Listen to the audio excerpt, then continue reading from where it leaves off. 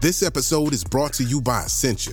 A better you starts with better hydration. Essentia is on a mission to inspire people to do what matters most. Their proprietary ionization process transforms water from any source into ionized alkaline water, providing water that's 99.9% pure with a pH of 9.5 or higher.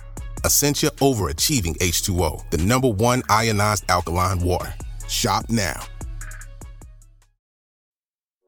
This episode is brought to you by Smartfood Popcorn. Some decisions aren't the best, like skipping ahead in your favorite podcast. Think of all the banter you'll miss, the lore in the making. Luckily, Smartfood Popcorn is a no-brainer. Deliciously tasty and available in a variety of fun flavors. It's a smart decision every time. Smartfood. Add smart. To learn more, visit smartfood.com.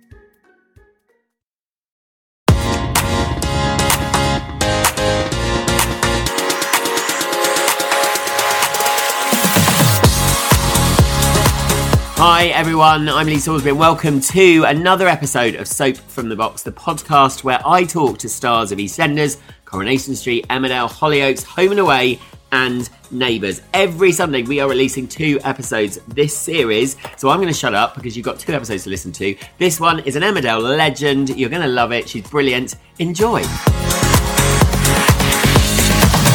Before her role in Emmerdale, my next guest had already won a Best Actress award at the Monte Carlo Film Festival and starred in huge hit Byker Grove, along with so many other things. She was nominated 7 times and won at the British Soap Awards and played, and I'm not joking here, my second favourite character ever in Emmerdale, closely beaten by Edna. Please welcome the incredible Charlie Hardwick, who played Val. Hi, Charlie. Who are you talking about? I was trying to do really clever intros, you know, like Lauren Laverne on the Desert Island Disc, but I'm not very good a writer, so I'm doing my best. Well, that's very nice of you. I'll not get my head out the door. And Monte Carlo, just to mention quickly, I mean, that must have been amazing. Yeah, but I wasn't there, Lee, sadly. Oh. In absentia, because, we didn't know that the film I made, it was a film called The Scar, and I made it with Amber Films, I think in about around about 97, and it was really very, very successful in on the continent, shall we say? Yes. And then suddenly, I got a phone call from somebody called Charlie. You're nominated, and it's looking really good. And it's like, what? And I tried to get a flight out, and I couldn't get a flight out just to go to the ceremony. I thought would be exciting. Oh, yeah. And then I won it. It's called the Silver Nymph. The Silver Nymph. Oh, my God. Perfect. Perfect for you. Oh, how gutting you didn't go. I mean, I've been to Monte Carlo once and I tripped over, me and Paul went, my husband, and I tripped over Bono's dog as I was looking at Sacha Baron Cohen getting out of the car. And that was just a normal evening. Is that like give the dog a Bono? Yes, yeah. So we're going to spend, the idea of the podcast is we speak a bit about the soap that people love you for, and also then go through, you know, your life a little bit as well. So I always start with a memorable moment, and there's so many actually working with you. So there's 2 I'll mention. One was we were doing a storyline with Liz, who plays Diane, obviously. I think it was the admittance of an affair. And I just remember we had a little rehearsal, which obviously, as we know, never happened. And you both came round to my flat in Rodley. And I just remember both of you sat on the sofa. Do you remember? Yeah, and we loved it because me and Liz are, you know, we're dyed-in-the-wool theatre actors and we thrive on rehearsals. And as you know, if you rehearse, then you find the richness in everything and the nuance in everything. And it means that when you get to the set to record it, you can put us anywhere and we know the scene inside out. So it's beneficial, isn't it, Lee, to have the chance? It is. I mean, people probably at home, I mean, we talk about it quite a lot on this, but yeah, how quick it is on soap and how you get on, you know, and all those discussions with actors happen at the same time as you're discussing cameras with crews, and you get about 20 minutes to get it start to finish. So yeah, I was glad I did that because we had some really big scenes. I think it's so like you said, it's so beneficial. And then my other one was I remember just vividly a day working with you when we did a story with Tiny the Baker, which was around the HIV storyline, and this big guy. Do you remember? We filmed, I remember a bed scene that was, you know, hilarious and sad at the same time. Yeah, because it was part of the HIV storyline, and she she wasn't with No, she was trying to have a one-night stand, I think, but was all nervous about. She was being she was being honest about it. She didn't. Obviously, she didn't want to not tell people. She wouldn't put people in danger, which I'm surprised because I think Val probably would. But it was how and when do you tell somebody? You know, when you're getting intimate with them, at what point do you go, by the way, I'm HIV positive, but we'll just be really careful. And of course, that she'd waited until they were actually, I think, in the bedroom. Yes, I think it was, yeah. And that was one of obviously your biggest storylines, which we will talk about. So Val was introduced on the 1st of February 2004. I mean, which seems mad that it's so long ago. I know, as the sister of Diane Sugden, and she finally left Val in August 2015. Obviously, she became one of the most loved couples as well with Eric Collard, Chris Chattel. And I mean, was this huge, I mean, like I said, and I'm not, making it up. Val was is probably one of my favourite characters, so my second favourite character, because I just loved, it's one of those characters you must have obviously felt this playing her that you could do so much with. Yeah. She didn't pull any punches. And she was a fiend and a narcissist and a bit like Trump. Yes, very similar. But you couldn't, there was no danger, and I policed it rigidly that she wasn't going to be lovely. I think sometimes you're tempted to, don't make it too horrible. You kind of protect the character and you want to nice her up a little bit and show her heart. And I was very, very keen that we never did. And that even when she was seemingly lovely at any moment, when it took her to look after herself, that's exactly what she would do. It is. And Nina Wadia actually said to me, which may be a bit similar as Zainab, she said, what I discovered was to be, people are, these kind of people that are quite like that are just truthful. So if someone said, does my bum look big in this? Zainab would say, yes, it does, which then gets a laugh. But in a way, that character's just being truthful. And I suppose it's slightly a bit like Val, she would tell it as it is. Yes, unless she was protecting herself or up to some kind of skullduggery, and then she would tell it like it isn't. Yes, yeah, totally the other way around. So what I do to guide us through is a little quiz. Now, there's no pressure here. It's basically for me to lead on to stuff, but we will start to see if you do remember the answers. So what I love about this is the character description. Always on the lookout for the next man to fund her lifestyle, which is how she came in. Who did Val cheat on Rodney with? Which shocked me because I wasn't working on it then. I didn't realise she had a bit of this person. Do you remember? I think there's a couple of people. There was Billy the Murderer, but maybe that wasn't cheating on Rodney. And she had a young. Yes, this is the one. Yeah, Danny Daggett. His name was Cleveland Campbell. I never realised that Val had a bit of him. That was really, really early on, and he was only a bairn. I was terrified about squashing him. Because she was twice his age, but very early, very soon after I joined, I had to do massive flirtation scenes in the wool pack. She wore a lot of mohair at the time. She did. I remember that. Yeah, lots of fluffy jumpers. So there's lots of fluff always flying about, flying around on legs. Emotionally. Yeah. What was it like joining a show? I mean, obviously Emmerdale was huge anyway, but you went in obviously as Liz, who plays Diane's sister. There was, Rodney there, played by obviously Patrick Moe, who's amazing. Did you feel the pressure? I mean, as any actor, actress, I'm sure you did going into such a big show. Totally. It was terrifying. And, it's a bit like you remember your first scene and then you remember your last scene. When you first start, you remember every second that you're on the set and every second that you're waiting to go on the set because you're so nervous. And I just remember that the first scene that I did was with Patrick, who didn't know me very well at the time and was, very charming and very smarming. And I had this scene with him where I was behind the bar in a fluffy jumper doing a massive, heavy flirtation with him, conversation.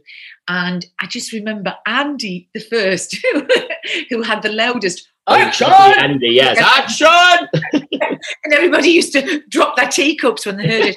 But I remember I'm kind of going, and ready in 5, 4, 3. And when they stopped the 3, I thought, if I run now, in the can, I could just run like over the hills and far away, like the cat in Tom and Jerry when it runs until it's a tiny little dot in the distance. And then, of course, I just heard, action! and I started to speak my lines, but my heart was, I'm surprised you couldn't see it in the fluffy jumper, like a captive bird under there, because I was so scared. I'd done filming before, but never at that pace. No, I was going to say to you, because you had obviously done lots of theatre as well, and it must have been, I mean, I think it was, you know, working as a director and seeing people come in, which was then became part of my audition process, really seeing who you thought might not be able to hit the ground running.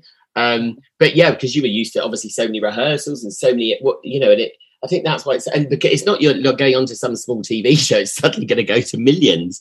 And that all must come to you as you're doing your first scene. Yeah, it was a bit like everything was outlined in black felt pen, and inside the wool pack it was hot and it was tiny and it was dark, and it was just a bit like an out-of-body experience. When also being in the wool pack, I suppose, someone said this who I interviewed about EastEnders, because if you're in the wool pack as well, everyone's eyes are kind of on you, especially if you're new. You know, and you know actors will be thinking, oh, are they going to be any good? Yeah, because it is, because you're on a stage, because it's filled with actors, and the camera will turn around and film everybody else's little bits. But especially when you're behind the bar, and, you know, I've been on the table, I've been on the bar, yes. I've been standing, you know, Val was a big one for making speeches, some of them 3 pages long, with the first assistant director shout, "We've got 3 minutes to get this." Oh, how understanding. So you're constantly, it's like being in a goldfish bowl. You're being watched and observed, and mainly, I have to say, supported by your fellow actors who all know what it's like to be in that situation. So they, you know, they're willing you on and wishing you well. And you're right, because I think, I always got told, which is nice to me, that I was an actor and a crew director, because some directors, I think, are just crew directors. And that can obviously be, you could see that with some, you know, it's hard because almost sometimes acting is the actors are the last piece of the puzzle that people think of, which is crazy for me. Isn't it? But yeah, so you're up against everything. But right, second question: who left Val money in their will, which enabled her to buy half the wool pack? Oh, it was lovely. The woman who lived on her own. Yeah, you know who it is, Noreen. Noreen was a really lovely character and a beautiful storyline about a woman who everybody thought was strange, who lived on the edge of the village. I mean, it was an inspired story. It's that idea that, you know, when you live in the country and when you're a kid, you imagine everybody, you know, have you seen that woman who lives in that end house? And you weave stories about people. And, you know, people can get ostracized because of it and because of rumour and things. And this character, Noreen, had been, and bizarrely, her and Val struck up a friendship because Val had to do community service painting her house. Yes, that was one of your early ones. Well, my funny story about her, and this is awful really, because I joined and she was on her way out, but I didn't, you know, I'd studied, as you know, you join us, so I'd studied everyone, but she hadn't come on my peripheral. So she was, and they kind of made her, unfortunately, quite big what she wore and stuff. She did stand out. And I thought, so in my first thing, I thought she was an extra, and I asked for her to be moved. Oh, she was distracting, I know. And then I remember her wig, you found her wig in the fire, wasn't it, in the thing? But I know, bless her. I felt awful, obviously. But then that enabled you to buy half the pub. And I was going to say, you know, you kind of must feel like you're cemented in if you get a share of the pub. Well, I do remember the props department coming up and saying, "Congratulations, by the way," and me going, "What?" And also Lee, people get their scripts and they read them straight away. Not me. If I'm in the middle of a storyline, I don't want to know the future. My fear is that I'll start to play it. I'll start to play towards what's going to happen, and I'd rather have it like a zodiac. That's a really good point, actually. I've never actually really thought of that, and that is, I suppose, you fear It's trying to stay in the moment and not, because if you know what's going to happen, like you do in life, if you knew what was going to happen, it affects your present behaviour. So I let things come as a surprise. And people used to say all the time, "Oh, you've got a great scene coming up." It's like, have I? It's like, have you not read it? No, I'll read it when that block starts, just before that block starts. Because I always say it's like actors doing stunts. If you have to have a pint thrown over you, I think is so hard, because it's very hard not to expect it. We just talked about a pint. I did a terrible thing once, and it was pressure. Matthew King timed a line by drinking a pint down, and I had to come up and interrupt him just as he got to the bottom of it. And I was so aware of where he was and that I had to be accurate. But twice I plugged the lines, and he was going, "Charlie," and I was, "I'm so sorry, Matthew, it's just the pressure's too great." So he had to down 3 pints. And they use real, that's always quite astounding me. They actually use real beer. They don't in any EastEnders. It's something like, something disgusting like ginger ale. Yeah. It's always quite astounding that it's real beer. They don't now, Lee. They stopped that possibly after that incident. After that, yeah. Well, I remember you'd come in possibly sometimes, you'd had a couple of drinks the night before, and you'd smell the beer in the pub at 8 o'clock in the morning to start filming. You used to think, I think Nick Miles used to quite enjoy a hair of the dog in the morning. Yeah, and what I used to like was the cocktail cherries behind the bar and a bit of lemon. Well, that was nice. But when I first came in, I smoked. Yes, of course, Val smoked quite a lot. And you did you smoke? Yeah, because the smoking ban didn't come in to real life until, was it 2008 or something? Yeah. For the first 4 years, I had an ashtray and my cigarettes. When I came on set, the props team would bring me cigarettes, except I smoked herbal cigarettes, which smelled like fish, like kippers. Oh, yeah, they smell disgusting. Yeah, they do. So that was the worst part. People used to go, "Oh, has Charlie been in here smoking our cigarettes?" It's like, sorry, I didn't want to have... Isn't that crazy now to think of smoking on a set? It's mad. Obviously I did EastEnders with June Brown, and they had to get round the smoking ban by putting every scene that she was in, there had to be a disclaimer saying June Brown may smoke in this scene. And then they got away with it, and she just chain smoked. Literally the whole time. Amazing woman, amazing. She is still with us after how much she smokes. But so June was everyone who got away with it. But okay, so who did Val and Pollard foster? Amy was it, yeah. Chelsea, gorgeous halfpenny. Oh, she is one of the most gorgeous, and she's been on this, and she said, actually, I meant to play you a clip, but she said that obviously her most enjoyable times were working with you and Chris, and that's when we were all there, and she said it kind of never felt the same afterwards, and she said that what she loved was, you had always said, it kind of reinvented Val and Pollard slightly, having her. Yeah. Because, Val had her own children. She wasn't really that bothered about them. But then this girl, I don't know, this girl came into their lives, and Val suddenly was fierce to defend her. Yes, she was more her child than the other two were. But also, I really loved her. I remember our first day on set, and she was just watching me and Chris with our mouth open. Because me and Chris had worked together for so long, we shorthanded everything, and me and Chris get on like a house on fire. I'm so lucky that he was my pretendy husband. Best marriage ever. You live in separate houses and you never sleep together. Yes. It makes for a very harmonious relationship. Yeah. And I used to love working with you two, because it was, you knew if you worked with you two that things were going to be organic, which I love, because I don't like going on and just going, right, this is what I thought, and then no one has an opinion. I love the fact that we would work always as a team on scenes with you, and you could see magic happening, I think. Do you know what I mean? And we recorded mostly in the village. So the B&B is done out like a B&B inside.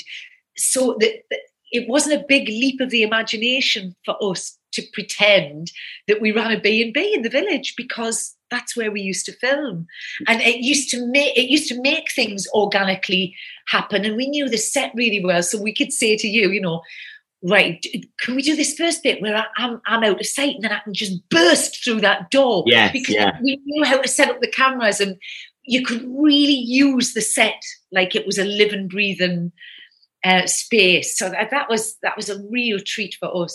But yeah, Chelsea coming into the village, and she had that awful holy jumper on that she used to wear all the time. And red hair that she said made her hair nearly fall out, which because you started wearing a wig as well, didn't you? Because of all the, what it does to your hair every day. Yeah, because it was straightened. My hair was straightened every day, and my hair's so fine. I said, look, you've got me soul. You're not getting me hair as well. Yes. But they were great. So they got a wig that was made to my hair colour and my hairstyle. So it was a seamless transition. Although I have to say that Val's wig was much more luxurious. It was. Yes, it was. I remember it was almost carried around like a crown on this little head.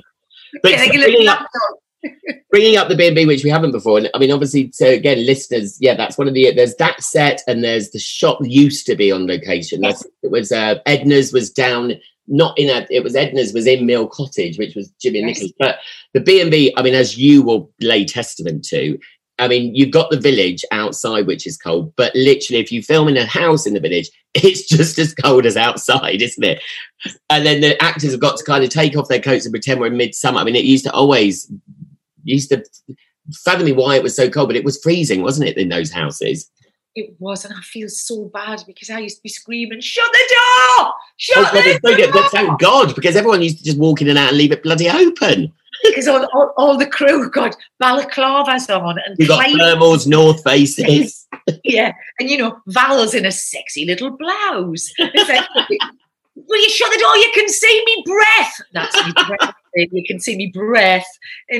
So and of course I knew where all the radiators were, and as soon as I came on set, before I even went into makeup, I'd be in the B&B turning them all on.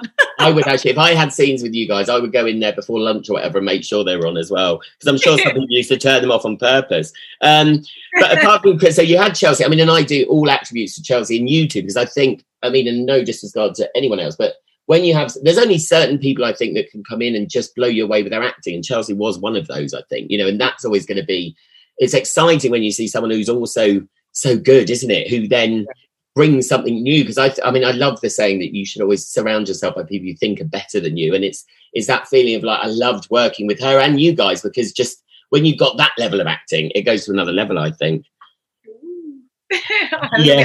It's making us wallow in it. I haven't thought about the detail of working with Chris and Chelsea, for years. It's 5 years. I know. And I do miss those times. And then also, we mustn't forget, Matthew and Natalie, actually, because I think as a family, Matthew Wolfenden brought so much as David to your little gang as well, didn't he? Yeah. Yeah, lovely. And like Chris. Like Chris, yeah. They're both outdoor creatures. They're both sporty. Because, of course, Matthew, he was in Team GB. He was a gymnast. And then he was a dancer. And he can sing, and it's like you could fold Matthew in half. He's symmetrical with a low centre of gravity, so he could go on as an attacking midfielder for Newcastle with no warm up tomorrow. He's sporty and physical, and so is Chris. And they're both, probably about 5'8", 5'9". They're alike, so they worked beautifully as father and son. They did, yeah. And also the three of you, brilliant comic actors as well as being serious. And I think, did you is there a point you realise you're really good at comedy? Because I think it's one of the hardest skills of acting comedy, actually, to get right. Get away, man. You've got it when you're born with it, Lee. I do. As a director, I think I've got quite a good comedy thing, so that you do know, you've got a penchant for something, don't you? But because all three of you really had quite a lot of physical comedy as well as verbal, and that's quite hard to get right and make it good. I'm not so good at the physical comedy. I'm terrible at pratfalls and things. Whereas Chris Chatel's great. He just, he also bites you on the ankle when you're concentrating and talking to somebody else. That's not so good. But it shows how agile he is. But I've done loads and loads of comedy in theatre. I've been involved in theatre since I was 19-year-old. Yeah. And I am happy in both comedy and drama. I have a passion for for both. But you're right, comedy it's much more technical. Drama, you can do it all from your soul and from your guts. But with comedy, you've got to time it. Like the best drummer in the world. If you miss the hi-hat, man, you're knackered. So it relies on rehearsal.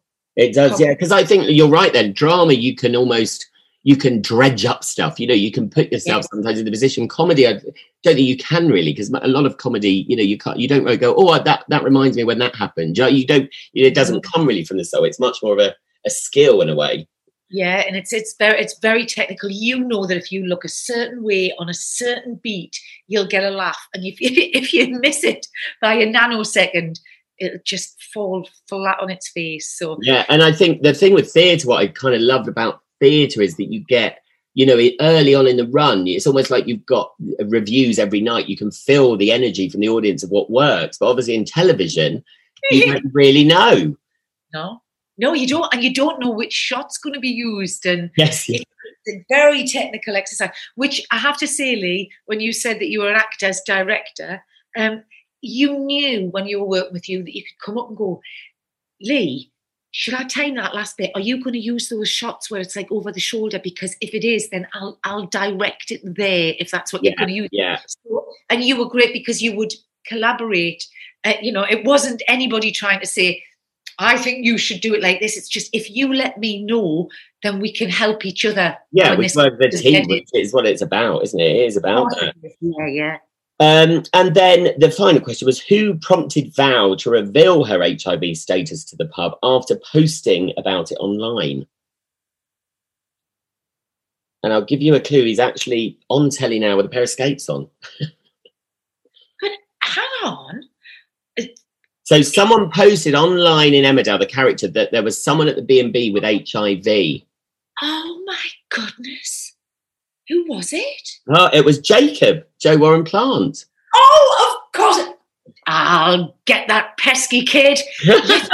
Who's obviously, I watched Dancing on Ice the other week just to see him, and oh my God, I can't believe it was only about, up to my chest when I last worked with him, and now he's this, full-grown man. It's mad to see. But that brings me to the HIV story, really, which obviously was, I remember at the time, I think the fact was that actually what people didn't know was that a big percentage of people with HIV were ladies in their, past their 40s, was it? It was the fastest growing group because it was post-menopausal women, and a lot of women thought that the menopause would bring them freedom and that they didn't have to worry about birth control anymore.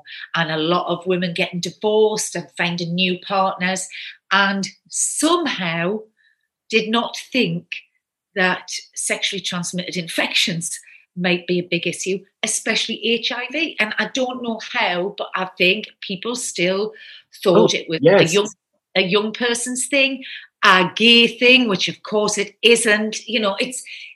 And women fell into this trap.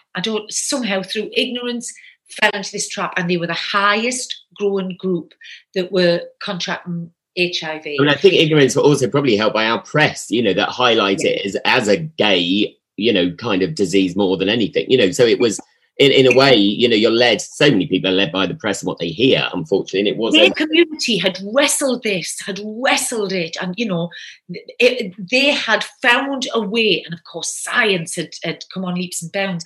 But can I just tell you how it came about? Because Kate Oates, the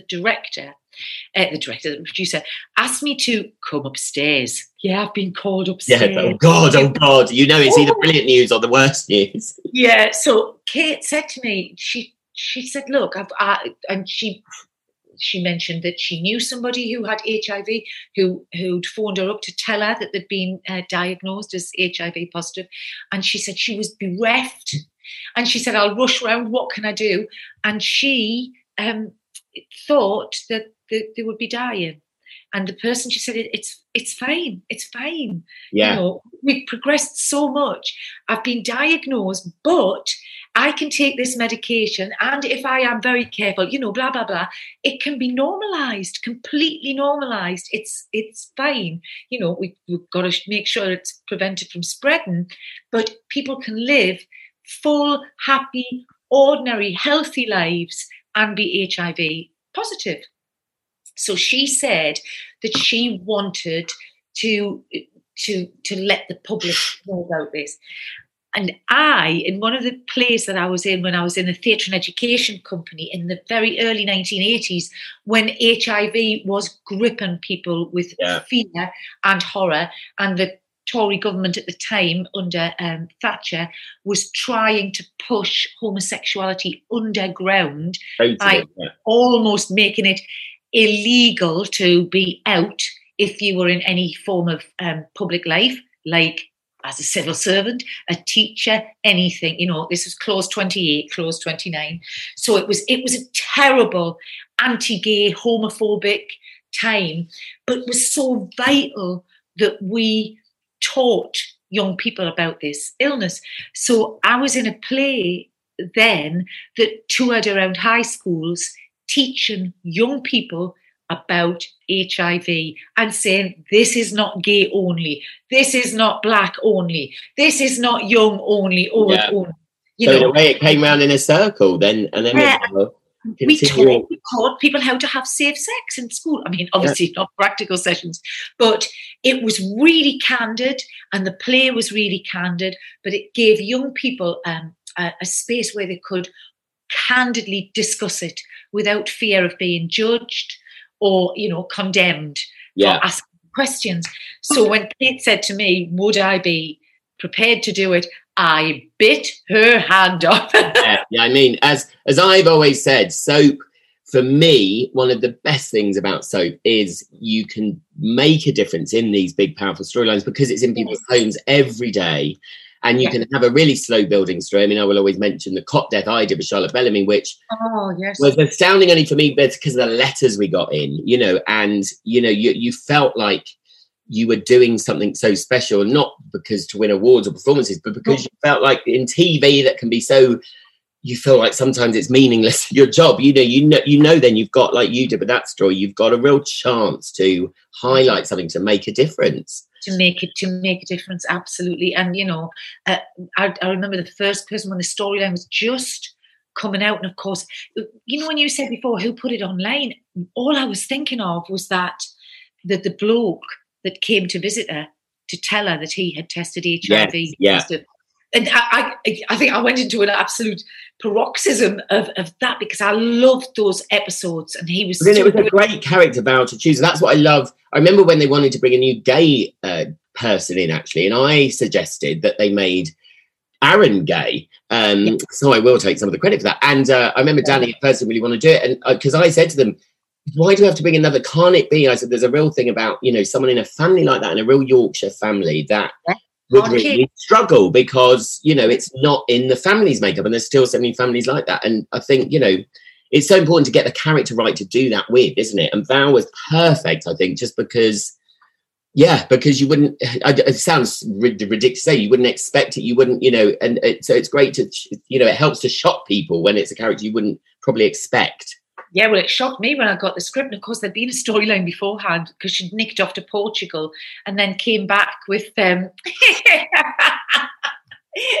with a friend who tagged along with her. Who I think you remember that storyline. Yes. Yes. Yes. Lice, I think, were brought back by the friend, weren't they? So, but anyway, this was Val's holiday to Portugal, and she came back and swore on her own life that she hadn't been with anybody else, no matter what Pollard thought, no matter what tattoo she'd had, Yes. And then and I kind of believed it, and then of course. This fella turns up and said, we had that thing in Portugal. And it's like, shut up, man. Yes. Shut your face. And I'm sure of that as well, though. Pollard and Diane had to admit that they'd had a bit of a thing. They'd been up to no good at the same time. What I loved is she expected forgiveness from Pollard, but obviously would never forgive him. No, never.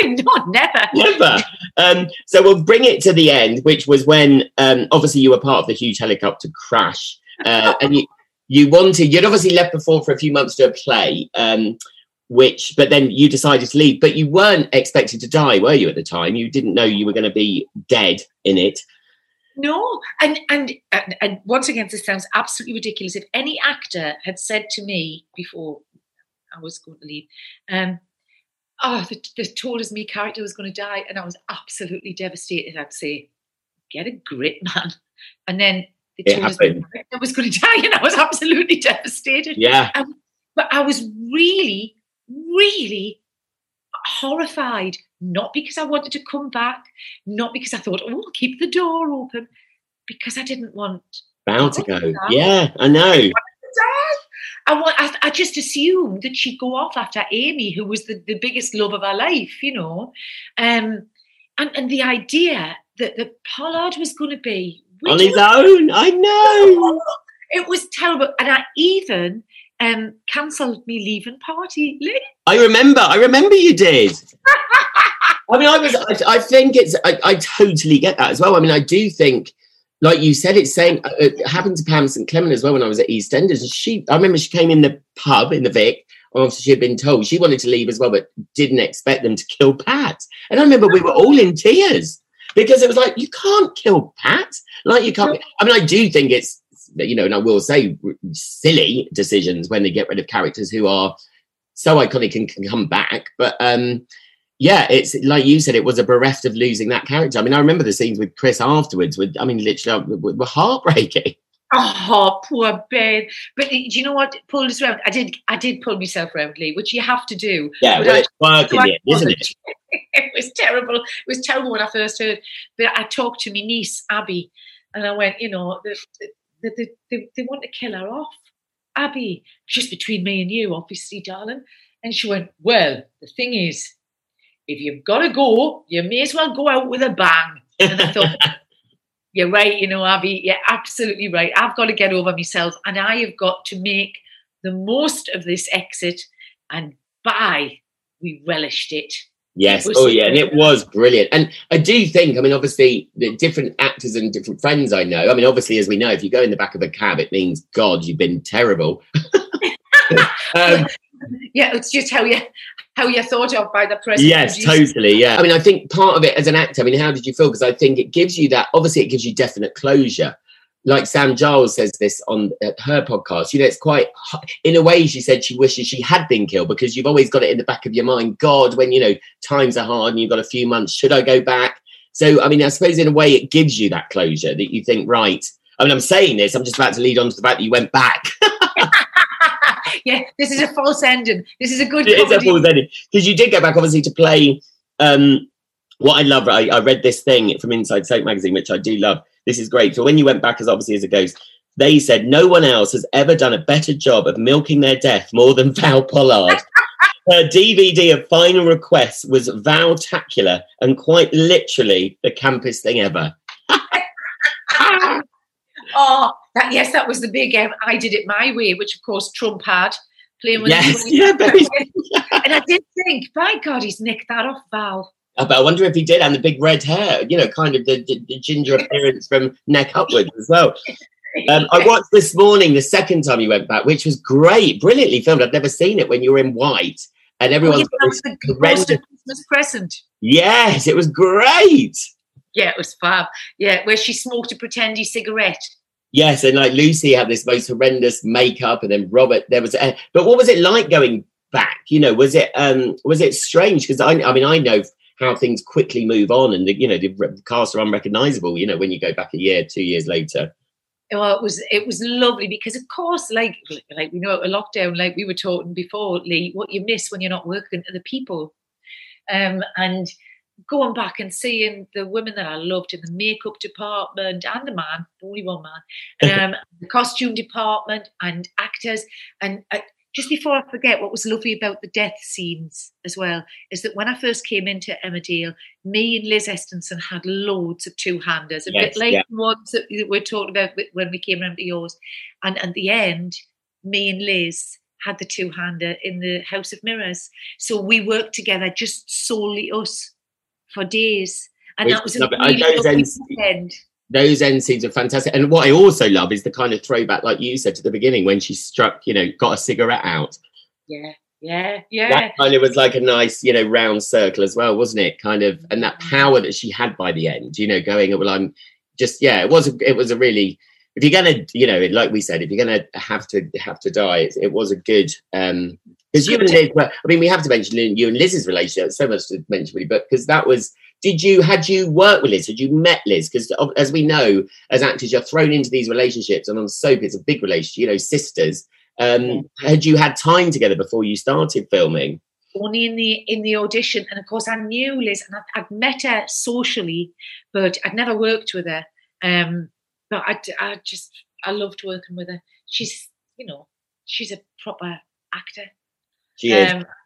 She makes every scene work, and she takes every line seriously, and I just loved creating that relationship. Yeah, what I loved, I suppose, is they were supposed to be a bit, they were constantly at loggerheads and not. And I do think you and Liz are quite different as to work with as actresses, and that really works. There's something amazing in that chemistry you had with her. I completely believed it. Whenever I had scenes with her, I completely believed that she was my sister. Completely. Yeah, I kind of do still believe that. As much as I also still believe she's teabag. So, I'll never get over that.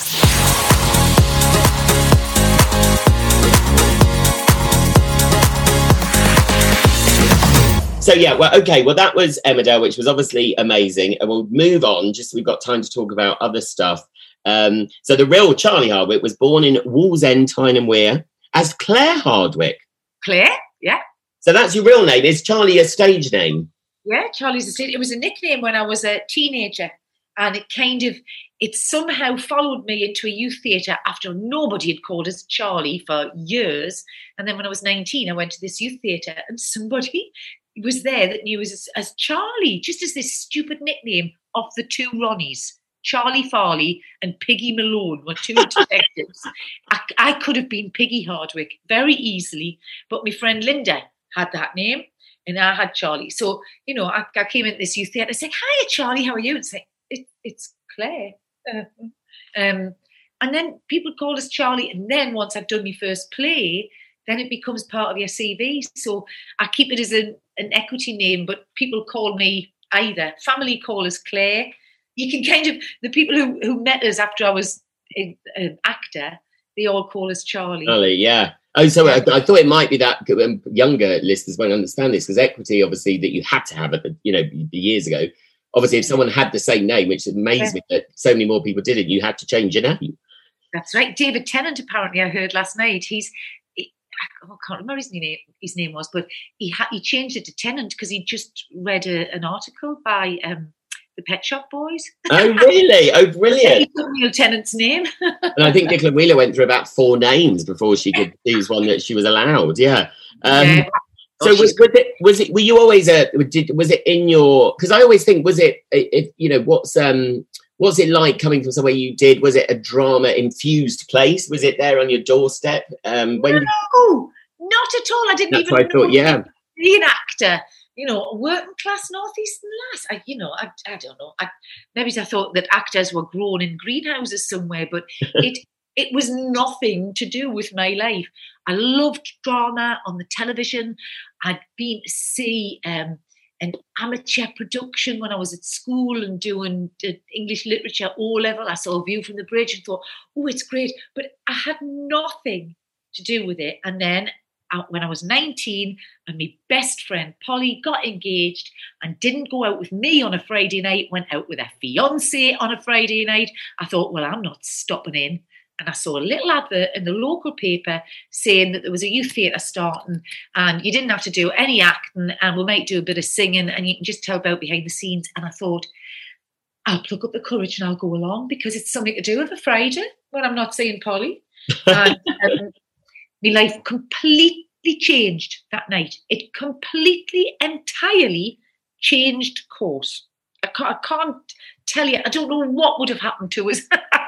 That, yeah. Not stumbled across it. I was working in an office. I was a civil servant in the Department for Health and Social Security in Newcastle, where 12,000 other people worked. And I didn't know what I was going to do with. I didn't know. I just thought that was going to be it. That was life, yeah. Yeah, that was going to be my life, even though what I'd wanted to do was ride around America on a Harley Davidson. That didn't seem to be what was going to happen. And then I just met all these other young people, had such fun. And these arts workers who said, you're good at this, you could go to college. And it's like, go to college? I don't know anybody who's been to college. Why would I go to college? It's like, so you could be an actor? Be an actor? I couldn't be an actor. And, they kind of encouraged us. And look, Lee, I've managed to earn me crust as an actor. Yes, you have. And I was the same a bit. I remember growing up in a small town in Sussex, and I remember going into you go for that careers advice, saying at the time I wanted to be an actor or a director, and they kind of laughed. And told me, well, give you work experience at the local newspaper. And I thought that was the height of, my reporting on dog poo in a park. And I thought, well, this is all right. I just thought TV was something. I mean, I always think London was in my head, like unless you're from London, you can't do it. And I was the same. I just saw one thing in the theatre, actually, and I just, with Maggie Smith, I thought, no, this is what I need to do. I need to do something in this industry. And once it gets you, doesn't it? Oh, yeah. But, so if you've got that kind of energy, you know what actors are like? It's like herding cats. We talk, and most of us are on the front foot, and we're storytellers, and we love other people's stories. Yeah. And to have this job as an outlet, oh, what a relief. Otherwise, we'd be imposing ourselves on people in all sorts of civilian world life. Yeah. Well, I think we're the kind of people, especially actors who can't just, it's a big risk, as I always say when I do actor workshops, it's a big risk to be an actor, because I always think there's no other, because Paul, my husband, always says, God, all actors are a bit mad. And I always say, and to explain to people listening, actually, I think I've always said, because actors, as a director, hopefully I'll never go back to being a runner, but actors, you're constantly not told in auditions why you didn't get the part. You don't get those calls. The self-belief in yourself is really hard to keep up, I think, as an actor, and your self-confidence, because you have to be your own person. You have to be such a strong person to go through that. And you could be an Emmerdale, and then, I know I've interviewed people on this, and no, it's not looking down on it, which our press do, which is then, one's gone in as a fireman, one's a builder, and that's seen as dreadful by them. What a failure in the papers, which I think is disgusting. But it's that level of, that's what I mean. It's a very hard way to navigate, because to get that success is then very hard to say goodbye to as well as an actor. So you do need to be a strong person, don't you, as well as talented. Yeah, you've got to. But luckily, I was talking to somebody yesterday. I don't think I'm better than anybody. I am so fortunate that I've stumbled into a world where I think I can do it. I can do it. It's like I think I'm in the right job, for the skill set that I've got. But there's been times where I haven't, and I had to run a French antique shop in London for 4 years, say. And I was no less an actor then, or no more an actor then, and no less a person, and no more a person. Yes. Which is where all people were all equal, and sometimes you get the opportunity, the rare gem of an opportunity to be able to do that for your living. And I am so lucky that that's what's happened. But I don't think any less of anybody. In fact, anybody who went into the fire service or the ambulance service. I know. I mean, God. I mean, incredible. But humility.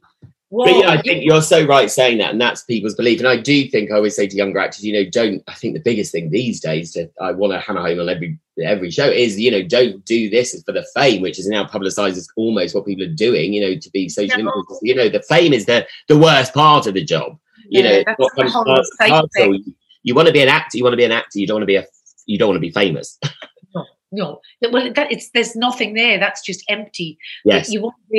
If you want to collaborate with other people, get to the not end of every little nuance of a character and a character's relationship with other people.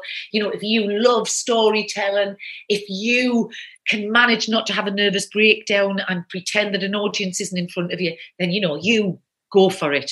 Yeah, totally. So there we go, everyone. Now, I mean, there's actually so much in your career, Charlie, that we could mention. So I'm just, obviously lots of theatre. TV-wise, you've done Our Friends in the North, Casualty, The Royal, but the film Billy Elliot as well. Oh, don't. I did loads on Billy Elliot, and I'm on the cutting room floor, except for one tiny little part where I pop my head over and say to Julie Walters, they're not in. But I spent a long time. I was involved in the workshop as well that led to the musical. Wow. And the whole development of it, because it's written by Lee Hall, who I've worked with loads, because he was a product of the Youth Theatre in Wallsend as well. He's the writer, obviously.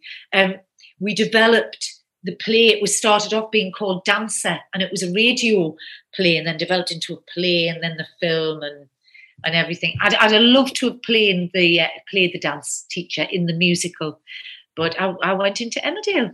Yes, that's so amazing to be involved. And what I always think there's something so magical about Northern films. Brastoff, Sue Johnson on the podcast talked about that, isn't there? There's something so that you can't put your finger on it. Just just set them aside from other films. Yeah, I did a really lovely movie called Purely Belter that came out at the same time. Brilliant as well. Yeah. Yeah, that's Mark Herman who did Brastoff, the same director. And I think it's a real magical little film, but not many people know about it because it didn't. Here's a thing. Here's a little prejudice thing. When Billy Elliot and Purely Belter came out at the same time, they said about Purely Belter, "Oh, we've already got one film from the Northeast." Oh my God! See, I know. Can you imagine that being said about London? No, we've got a film set in London. Yes. Yeah. We couldn't have two. That'd be too much. I mean, I suppose not the bad timing coming out, any film coming out against Billy Elliot, I suppose, only because some films just do. Purely Belter is amazing as well, but I suppose something you can't put your finger on what's going to literally hit. I mean, I remember The Greatest Showman, hearing an interview with Hugh Jackman when they had to actually pitch it to studio execs, they had to sing to get money because people were saying no, and you just think, my God, look at where that went. And if you watch, you'll have to watch it, Charlie. It's online. But you're now obviously in Ackley Bridge as Sue Karp, another brilliant character. I read again something. What can I read my writing here?